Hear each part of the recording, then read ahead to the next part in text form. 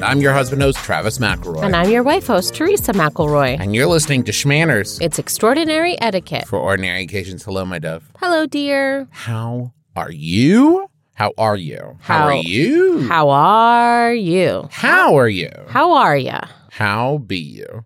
What say you, Montague? Have had the vocabulary. You know those classic lines. Classic. Famous. Oh, no, Montague, I'm going to bite my hand. Well, we're in the first couple weeks of Beeps being out of school. That's, Tired. a lot. Well, we're also in June. June is Pride Month. That's right. Happy Pride Month to those who observe. This is one of those times where we try to focus on some important historical figures that you may or may not have ever heard of, and I usually haven't, and I usually, by the end of it, am glad that I have. Yeah, due to our mainstream public education, we find that a lot of these figures are missing from our education, our history education. So we've gone out to find the people who we should know already. Now, there's some more serious nature to this one, right? Yeah. I need to know that ahead of time because I don't want to be making a bunch of goofs up top, and then it's like, and now drama. And I'm like, oh, no, I'm a butthead. Well, it's not drama per se. It's just, a hard fight. Okay, so is there any, like, specifical, oh, my Lord, any specific, like, warnings we should give to anyone? Or is it just, like, in general, it's tough? In general, it's tough out there. Okay.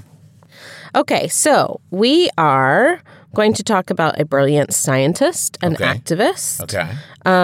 He was an astronomer and a veteran. Okay, so astronomer studies stars. Yes. But not an astrologer. Right, that's star signs. I'm 38 years old, and I'll never not have to think about it twice. Okay. And LGBTQIA plus rights activist, Frank Kameny. Okay. What year was it? What era? This was pre-World War II. Oh, okay. So he was born May 21st, 1925, and is often referred to as one of the most significant figures in the American gay rights movement. Okay. I'm buckled in. I'm buckled up. Yep. I'm ready. A New York City boy. New York City? Frank attended, Richmond Hill High School, Queen City College, like through and through, an American man. Okay.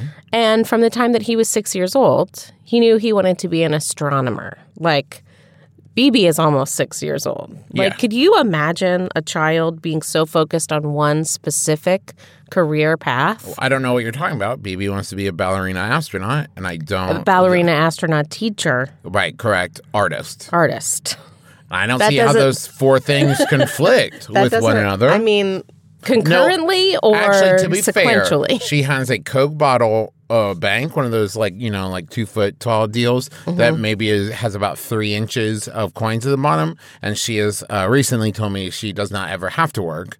She'll just use the money in her bank. Perfect. So. And so one of the first things that he ever got as a gift was a telescope, which is wonderful. His mother bought it for him, wanting to encourage his interests. Yes, absolutely. And he started the astronomy club at his high school. Oh, that's a good look. Everybody around. That's great for college applications. Everybody around knew him as longing to be an astronomer. He was a brilliant student. He entered college when he was still a teenager. So some sources say 15, some say 16. Okay, because I was going to say, so did I. I was 18, but still. Okay, well, I turned 18 right after graduating.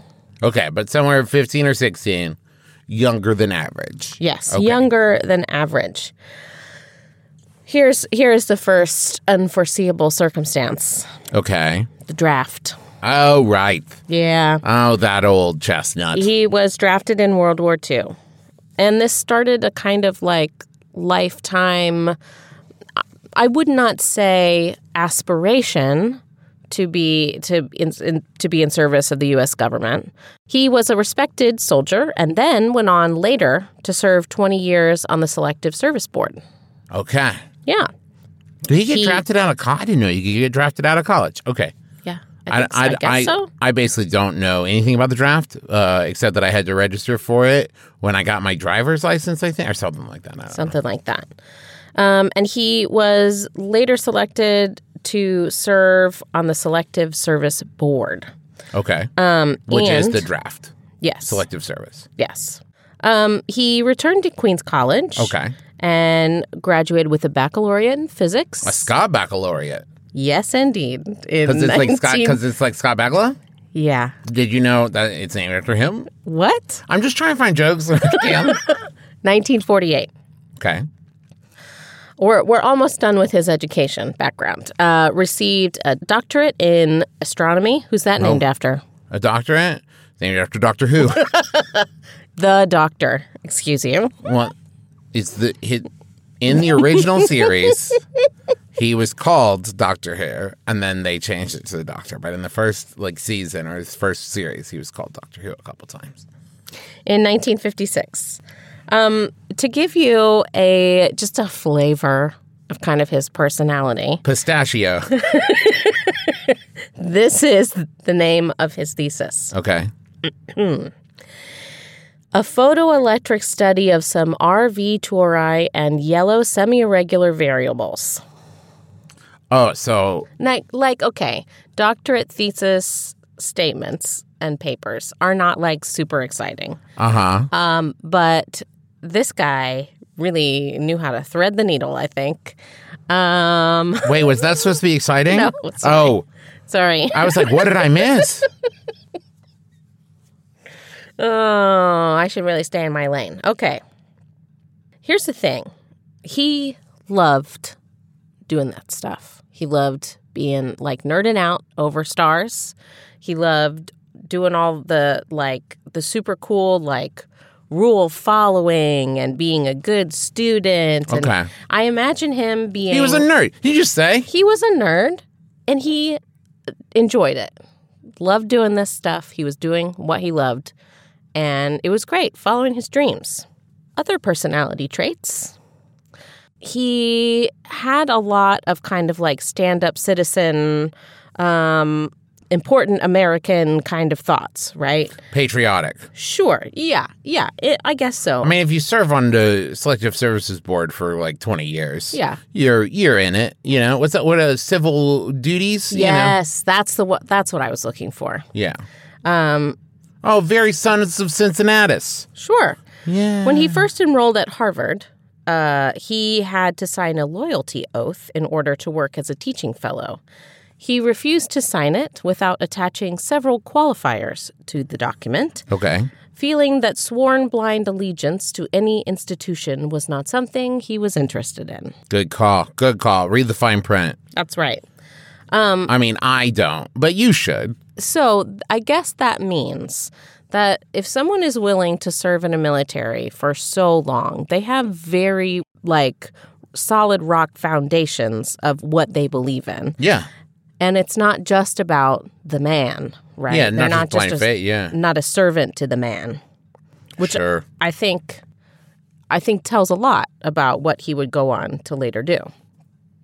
From what we can tell, Kameny always knew that he was gay, but he was much more focused on his studies than interested in exploring his sexuality.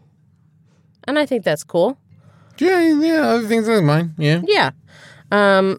He was just really dedicated to this career, to science, to, the stuff that he wanted to explore, and that's great.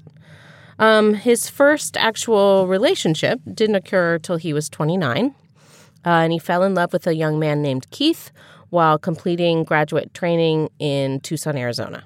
Okay.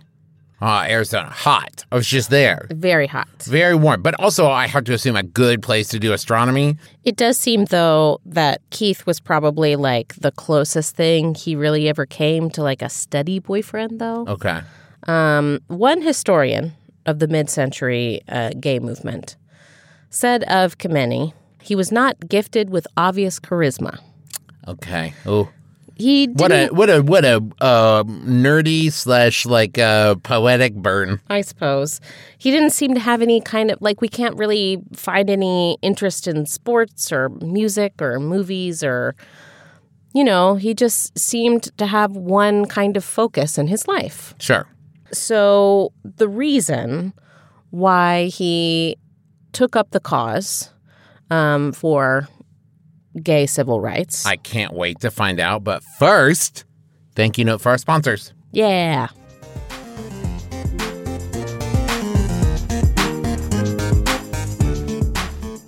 Hello, my name is Travis McElroy. What is that, you ask? Why am I here? Well, many reasons, but mostly right now at this second, I'm here to tell you about Bombas. That's why I was put on this earth. When I was born, my mother and father looked at me and said, "You'll be a sock man, son." Not just socks. Your future is so bright with T-shirts and lounge pants and socks. And underpants. And underpants. And I said, "Goo goo gaga wah wah wah," because I was like just a baby, right? But Bombas isn't a baby. Bombas is a company. I was wondering how you were going to get back there. Yes. Bombas' mission is simple. Make the most comfortable clothes ever and match every item sold with an equal item donated. So when you buy Bombas, you are also giving to someone in need. There's a pair of Bombas socks for everything you do. They come in tons of options, like comfy performance styles made with sweat-wicking yarn, with John wicking yarn, which means your feet stay cool while the rest of you works up a sweat. And cool. Because John Wick is cool, right? John Wick is cool. I don't think we should keep comparing Bombas clothes to John Wick. I know I started it, but okay. Bombas t-shirts are made with thoughtful design features, just like John Wick can be pretty thoughtful at times. Hey, you can't tell me to stop. I know. You keep going. That's not fair. Design features like invisible seams, soft fabrics, and the perfect weight so they hang just right. And did you know that socks, underwear, and t-shirts are the 3 most requested clothing items at homeless shelters? That's why Bombas donates one for every item you buy. So go to bombas.com/schmanners and get 20% off your first purchase. That's BOMBAS.com/schmanners for 20% off. Bombas.com/schmanners. Now, I also want to tell you about Storyworth. You might feel like you know your father figure better than anyone, but he's got stories you don't know. Let me tell you this. Personally, for me, it's my grandmother, my Nani, who I've talked about on many things. And I remember, I think it wasn't too long ago, it was about 5 years ago. And so at that point, I had known Nani for 33 years, right? Right. And I just randomly one day said, like, and you used to live in Las Vegas, right? And she just started telling me stories about her time in Vegas in, like, the 60s. And I was like, oh my God. And like, it was all these stories I'd never heard before. And you learn something new about these people all the time, right? And you know what month it is? You know what happens this, I don't know, a week and a half from now? Father's Day, right? Oh, that's a great idea. There you go. I was kind of like, how are you? Yeah. Storyworth is an online service that helps you and your dad or a father figure or whoever connect through sharing stories and memories and preserves them for years to come. Every week, Storyworth emails your dad or whoever a thought-provoking question of your choice from a vast pool of possible options. Each unique prompt asks questions you've never thought of, like what is one of your fondest childhood memories, or have you ever feared for your life, something like that. And after 1 year, Storyworth compiles all those questions and stories, including photos, into a beautiful keepsake book the whole family can share for generations. So give all the like a photo album, but with memories. There you go. Not just click memories, but like written memories. And it's there, for future generations. There have been people in my life that I've lost that I would love to be able to like hand these books over to BB and say like, hey, get to know this person you never got to meet. All those things, right? It's wonderful. So give all the fathers or whoever in your life a meaningful gift you can both cherish for years to come. Storyworth. Right now, for a limited time, you can save $10 on your first purchase when you go to storyworth.com/schmanners. That's STORYWORTH.com/schmanners to save $10 on your first purchase. Storyworth.com/schmanners. Hi, I'm Dan McCoy. I'm Stuart Wellington. And I'm Elliot Kalin. And the three of us host The Flophouse. It's a podcast where we watch a new bad movie and then we talk about it. Dan, you say it's hosted by the three of us. We've had a lot of great guest co-hosts like Gillian Flynn, Jamel Bowie, John Hodgman, Jessica Williams, Wyatt Cenac, Joe Bob Briggs, Josh Gondelman, Roman Mars. Yeah, and you said new movies. But what about the time we did Meatballs 2? Okay. Yeah, sometimes we do older movies and sometimes we have guests, but mostly it's about us talking about, like, recent bad movies. And don't forget about the ones where I made you do a role-playing game where you played cartoon dogs. All right, yeah. Shouldn't a promo be a really simple explanation about what our show's about? So what's the show about, Dan? What's it about? What's it about? It's about friendship, all right? It's about our friendship and how we love each other. The Flophouse. It's a podcast mostly about bad movies on Maximum Fun.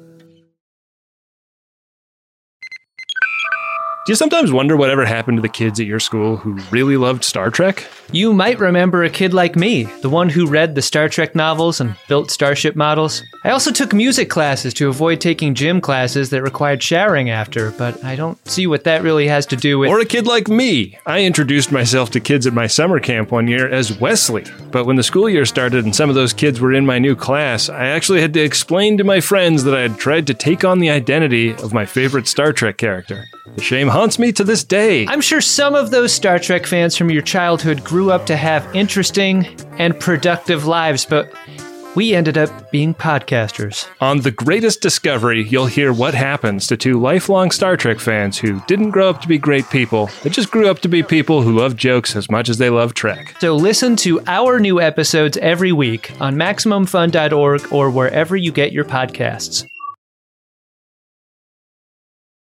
Okay, so what got Frank into the gay rights movement? So, he was arrested in Tucson by a plainclothes police officer for an incident that happened in a tea room, which at the time was gay slang for a public restroom where men negotiated and transacted and hid homosexual activity. Okay. And at this point, homosexual acts were illegal. Okay. And tea rooms offered a convenient and discreet option for men who were trying to understand or express their own sexuality. Okay. I mean, it was understood that this is something that happened. And it was also really dumb that police officers were enforcing this kind of stuff, right? Well, there are many things about the police in America that are really dumb, and we don't need to get into it right now. And so this kind of charge on your record was particularly damaging to one's career at this point. Well, especially as we're talking about somebody who, is involved in armed forces, selective services, and you have to imagine that at this point, we're talking... going into like space race and a lot of stuff, with the government. Exactly. He was a gifted scientist and a veteran, and he was poised to be like at the forefront of the space race, right? Yeah.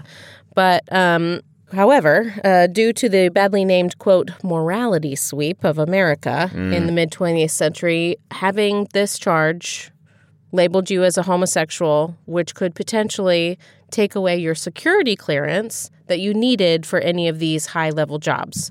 Why is that, Travis? Do you know? I'm going to say I can't imagine how they're related, but communism? A little bit, yeah. What? Oh, that was just a guess. Okay. So the Red Scare, right, tightened its grip around the nation. Right. And in order to fight the commies, the conservatives used this fear to stroke flames of discrimination and terror, right? Okay. They argued that when confronted with a Soviet menace, the American government couldn't have any room for, quote, weakness of character. Oh, okay. They said that closeted homosexuals were vulnerable to Soviet blackmail. And any of those who were out, if there were any, would make the government look bad. Okay, so a little bit of a catch-22 there, huh? Super messed up. Yeah. But really, let's call it what it is. As you said, that whole Red Scare thing was basically just like to any kind of like punishment of quote unquote abnormality, right? Of like good old American values, quote unquote, a thing that, don't get it twisted, ain't done today. Yeah. Right? Hasn't stopped yet. Right? But like that's all it was, right? Of just like rooting out the quote unquote other, right? Anyone who's not like you. Yeah. Ugh, gross. A lot of this was also like personally propagated by Hoover, right? Who was the former head and of McCarthy. the FBI. I mean, yep, absolutely. Absolutely. And so he didn't do anything to fix the Great Depression, and he also was homophobic and racist. Yeah, so, but a bad guy. A bad guy. I'm just going to go on record and say it. A bad guy. Okay, so people like Hoover and President Truman and a bunch of other homophobic cronies made it their mission to ruin the lives of gay people. Sure. Okay. And so, in 1947, President Truman ordered the vetting of all federal employees and job applicants to find out if they were gay. Oh, okay. Yeah. And so they quietly began forcing homosexuals to resign on the grounds that their sexuality made them security risks, like I said earlier, right? Okay. All right. This would be known as the Lavender Scare. Get out of this. I know, oh, my God. Right? I know. It was a mass firing and further marginalization of queer people. Because of security risk. Yeah, supposed But that was just risk. the excuse, right? Like, Yeah, that was just the absolutely. thing. It was like, well, you're different, so we don't like you. And the justifiable, quote unquote, like reason we've come up with is weakness of character, and we don't trust you to stand up. Because all of these strong-willed gents kicking you out because you make them uncomfortable could stand up to. Ugh. Right. So this is when the FBI began checking records of arrests for homosexual activity against federal employment records. Okay. So if you got a ding on your name, they would forward your info and fingerprints to the Civil Service Commission and other various government agencies, and Kameny got in trouble. I don't curse on this show, Not here. so I'm just going to say horse apples. I know, right? He actually, when he was arrested in Arizona, was promised that his criminal record would be expunged after serving 3 years probation, and that his conduct would not be listed explicitly as homosexual. He thought that at that point he was in the clear, but And they lied to him. yeah, Okay. yeah. He was actually in D.C. and taught for a year in the astronomy department of Georgetown University before he was hired in July 1957 by the U.S. Army Map Service, which sounds like a dream job for this guy. Uh-huh.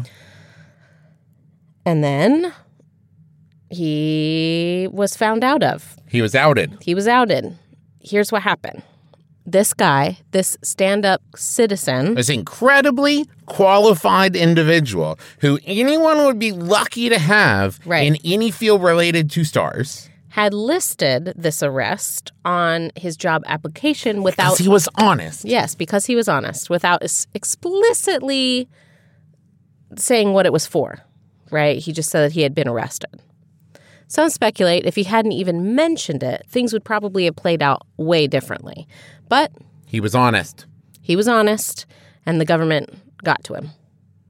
And so it took a while. I'm getting angry. My whole body posture has changed. It's I'm true. going to fight somebody for this guy. It took a while because they didn't have the internet.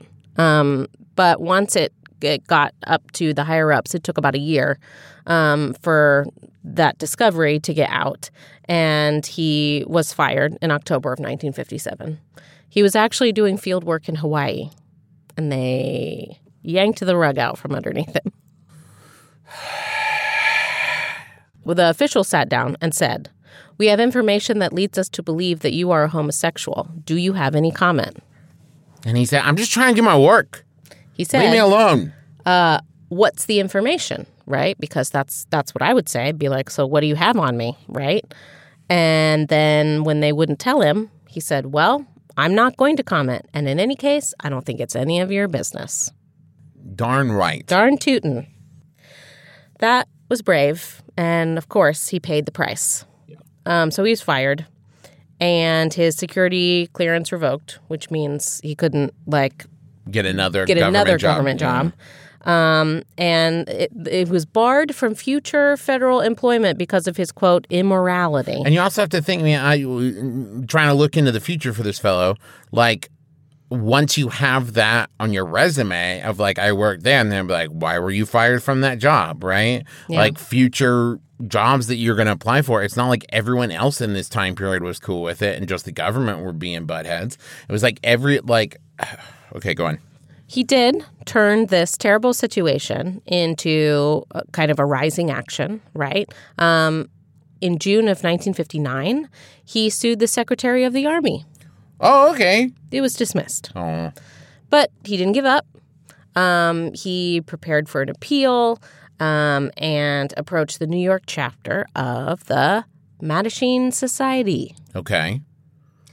The Mattachine Society. For anyone out there, I looked at this beforehand. It's like if you took the word machine and put like Matt at the beginning. So it's Mattachine. It's like machine, but Matt right there at the beginning. Yeah. Like the name. Okay. Was formed in California around 1950 and started its life as a pretty radical organization. But not like radical. I mean, yeah. But not like Teenage Mutant Ninja Turtles not, radical. Not TMNT. But I mean, that's one of those words, right? I mean, it originally started for like fringe group and it became like totally cool. So originally, the Mattachine Society wanted to demedicalize the idea of homosexuality and get their group recognized as a distinct social minority who needed to embrace their group identity, which I think is good. But demedicalize, you mean like in terms of like not having it listed in like the DSMV, right? Yeah, okay. Yeah, and they referred to themselves as homophiles. For a long time, homosexuality, if you don't know, was like a mental condition. Right, basically. And we'll get to that too. Yeah. The organization toned itself down a lot after the Lavender Scare and began focusing instead on assimilation rather than pride. I said DSMV. I meant DSM, and right now the current edition is DSM-5. Yeah, so I just want everyone to know. I know the difference. Okay. So he approached the Mattachine Society and told them that he and his lawyer were going to strike a bold new line in their appeal, arguing that homosexuality was moral in a positive sense. Okay. Because it's people being themselves. Okay. And when it came to security clearance, they argued that a gay man who was open could not be blackmailed about his sexuality. And I mean, because you can't blackmail somebody about something they're not keeping a secret. It is weird to say, I'm going to blackmail you. I'm going to tell everybody that already knows the thing that I'm telling them. Exactly. So what he said was, and I think this is great, a homosexual who is willing, should the necessity arise, to stand up on his own two legs before the world as he is and to defend his right to live his life as he chooses, can get and retain a clearance. Okay. Seems reasonable to me. I agree. These lawsuits allowed Kameny to refocus his life, right? And put words to his anger and, kind of process everything he'd gone to. Because he was, this kind of nerdy guy who had always played by the rules, right? Yeah, but it's so interesting, right? Because this is, if this was if somebody was writing this, right, this is how you would write it, right? Of this person who didn't really care, didn't have a social life or anything like that, was just focused on, this is my work and I like my work and that's where my focus is. And then their work is taken away from them and they're like, what do I apply this laser focus to now? I'm going to apply it to the thing that I'm angry about. And it's that's the person you don't want to, and I'm going to say this word, and I don't know if this counts as a curse, piss off, right? Where they're just oh no, you don't understand. When I'm focused on something, I don't care about anything else. That is what it seems happened to Frank. And so he did not have very much success in the legal system. His new appeal was rejected. He got dropped by his lawyer. He tried to take his case to the Supreme Court. They declined to hear it. But all of this support from the Mattachine Society made an everlasting impression, right? He aligned himself with this particular chapter and discovered that there were FBI informants among them. Oh, no. Not good. But it didn't stop him. He started to see the crusade for gay rights as a potential political weapon and started to discuss opening his own Mattachine offshoot in Washington. Okay. I mean, that is pretty, like, courageous, right? It's kind of like starting an arsonist society next to a firehouse. Sure. Don't you think? I guess I could see what you're saying. So he founded it in 1961. Don't start an arsonist society, though. I'm just going to say, I don't know if that exists, but there's definitely informants in there. 1. 2, don't do arson. Don't do. Hey, this is a Schmanners official. Don't do arson. I'm saying it was a very courageous idea. You're saying that starting an arson society is a courageous idea. I thought I knew you. Next to a fire station. I guess that would be bold. Yeah. Okay. Yeah. All right. All right. And so while the New York and California branches moved towards preaching assimilation, Kameny had no interest in this. This branch of the Mattachine Society was going to be dedicated to pursuit of equal rights for homosexuals. Okay. Let me tell you what he did. Please do. That's why I'm here. It's why we're all here. He organized several pickets. The first one being the first gay rights protest at the steps of the White House. Oh, okay. And he had this kind of like brilliant vision in a way. So like a lot of these protests, especially during the 60s, right? What do you think of when you think of a protest? Well, I think of two different things, right? I think of like drum circles and, people sitting around with signs, or I think about like, sit in and, lunch counters and walking and marches and stuff. So he envisioned, when he thought about protests at this time, what the media was showing, the dirty hippies with signs. I wasn't going to say those words, but yeah, I didn't know where we were going, and I wasn't going to fall into one of your clever traps. He stage managed this first, like, I want to say this, it was almost like a PR campaign. Sure. In 1965, he made it so that all the men were dressed in suits and ties. Oh, all the women dressed in conservative dresses, not pantsuits, even though those were available at the time.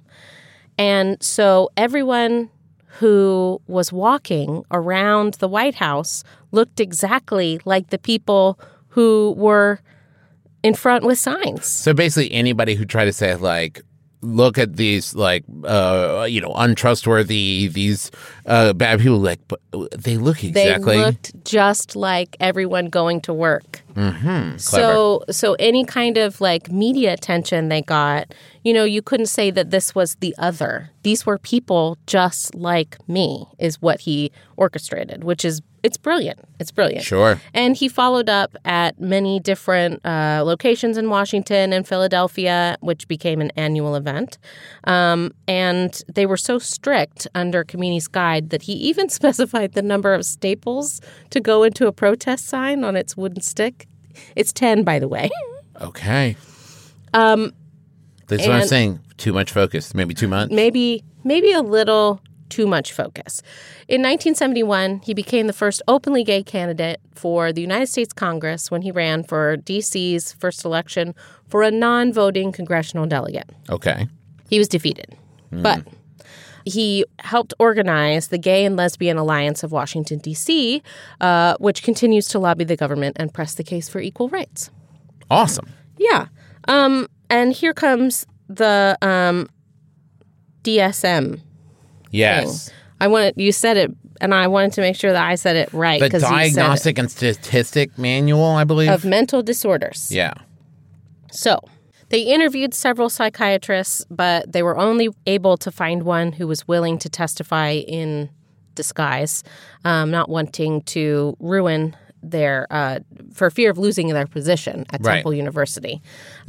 So in 1973, the day is described as the day we were cured en masse by the psychiatrists. Oh, they was removed. Okay, everybody was cured. Great. Everybody was cured instantly. Excellent. So this was just one of the many awesome things that Frank did for people in this era. It's documented that Kameni's work in advising several service members helped them receive honorable discharges, even after being discovered as gay, because he found ex-Marines to testify at this hearing for 18-year-old Marine Jeffrey Dunbar. And they read an editorial in the Washington Post saying that Dunbar was involved in no scandal and it brought no shame on the Marine Corps. We understand that the undesirable discharge is strange and we think pointless way of pursuing military justice. So he got upgraded to honorable discharge. Still not great to discharge someone, but at least with honorable discharge, you get the benefits, you get, I think, pension and all those things. Right. And he continued in this vein, working to, show everyone that, this is not an immoral, view of life. Not a punishable It's not thing. a punishable offense. He found a service member with an impeccable record in order to initiate a challenge to the military's ban on homosexuals. And so he found a technical sergeant in the United States Air Force, Leonard Maltovich, who had 11 years of unblemished service, a Purple Heart, and a Bronze Star. He outed himself to his commanding officer in 1975. Then he read about Kameni's goal in the interview in Air Force Times, and he got in touch.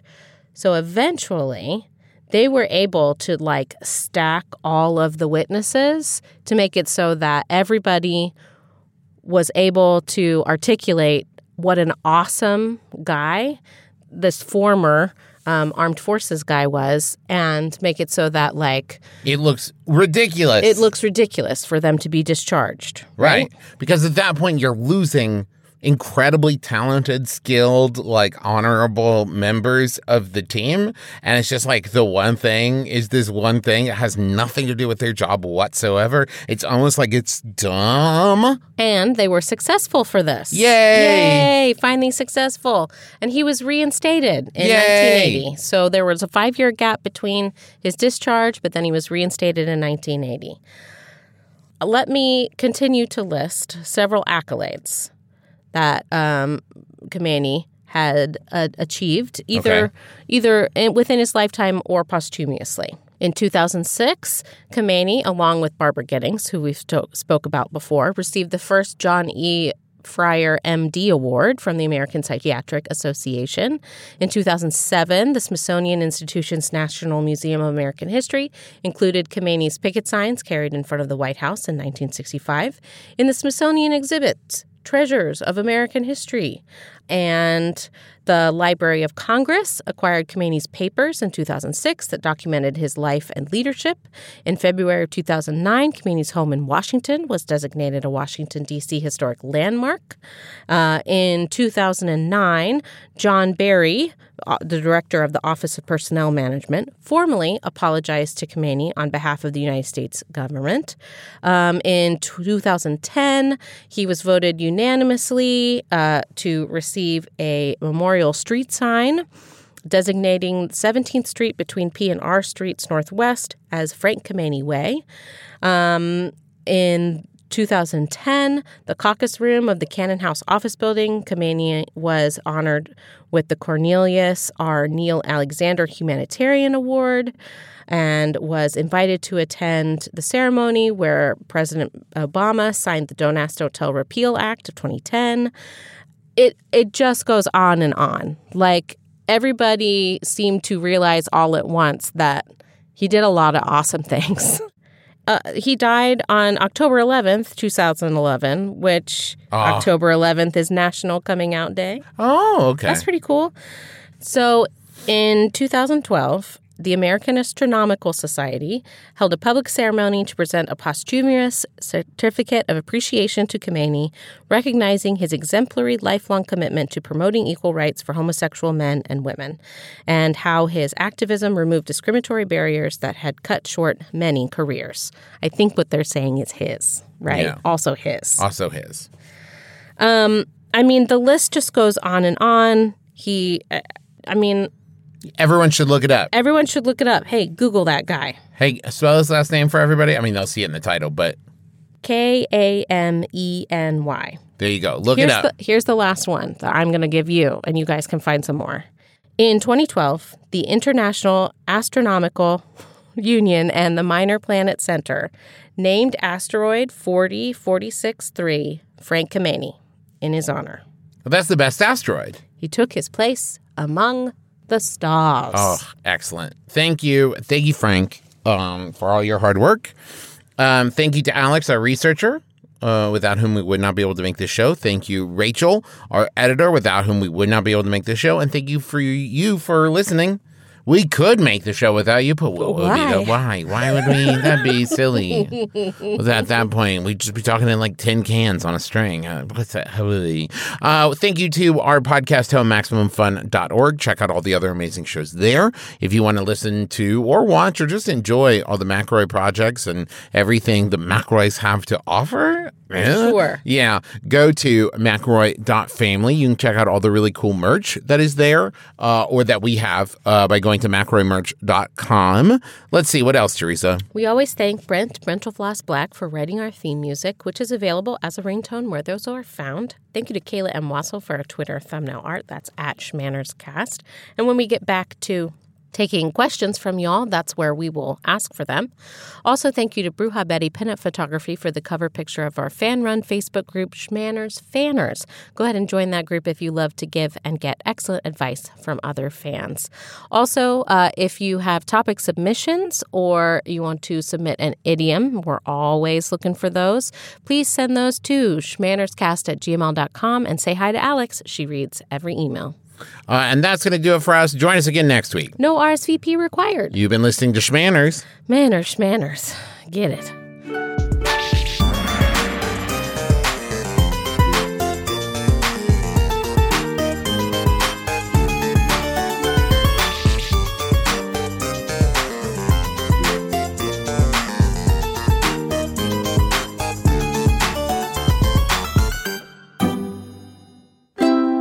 MaximumFun.org. Comedy and culture. Artist owned. Audience supported.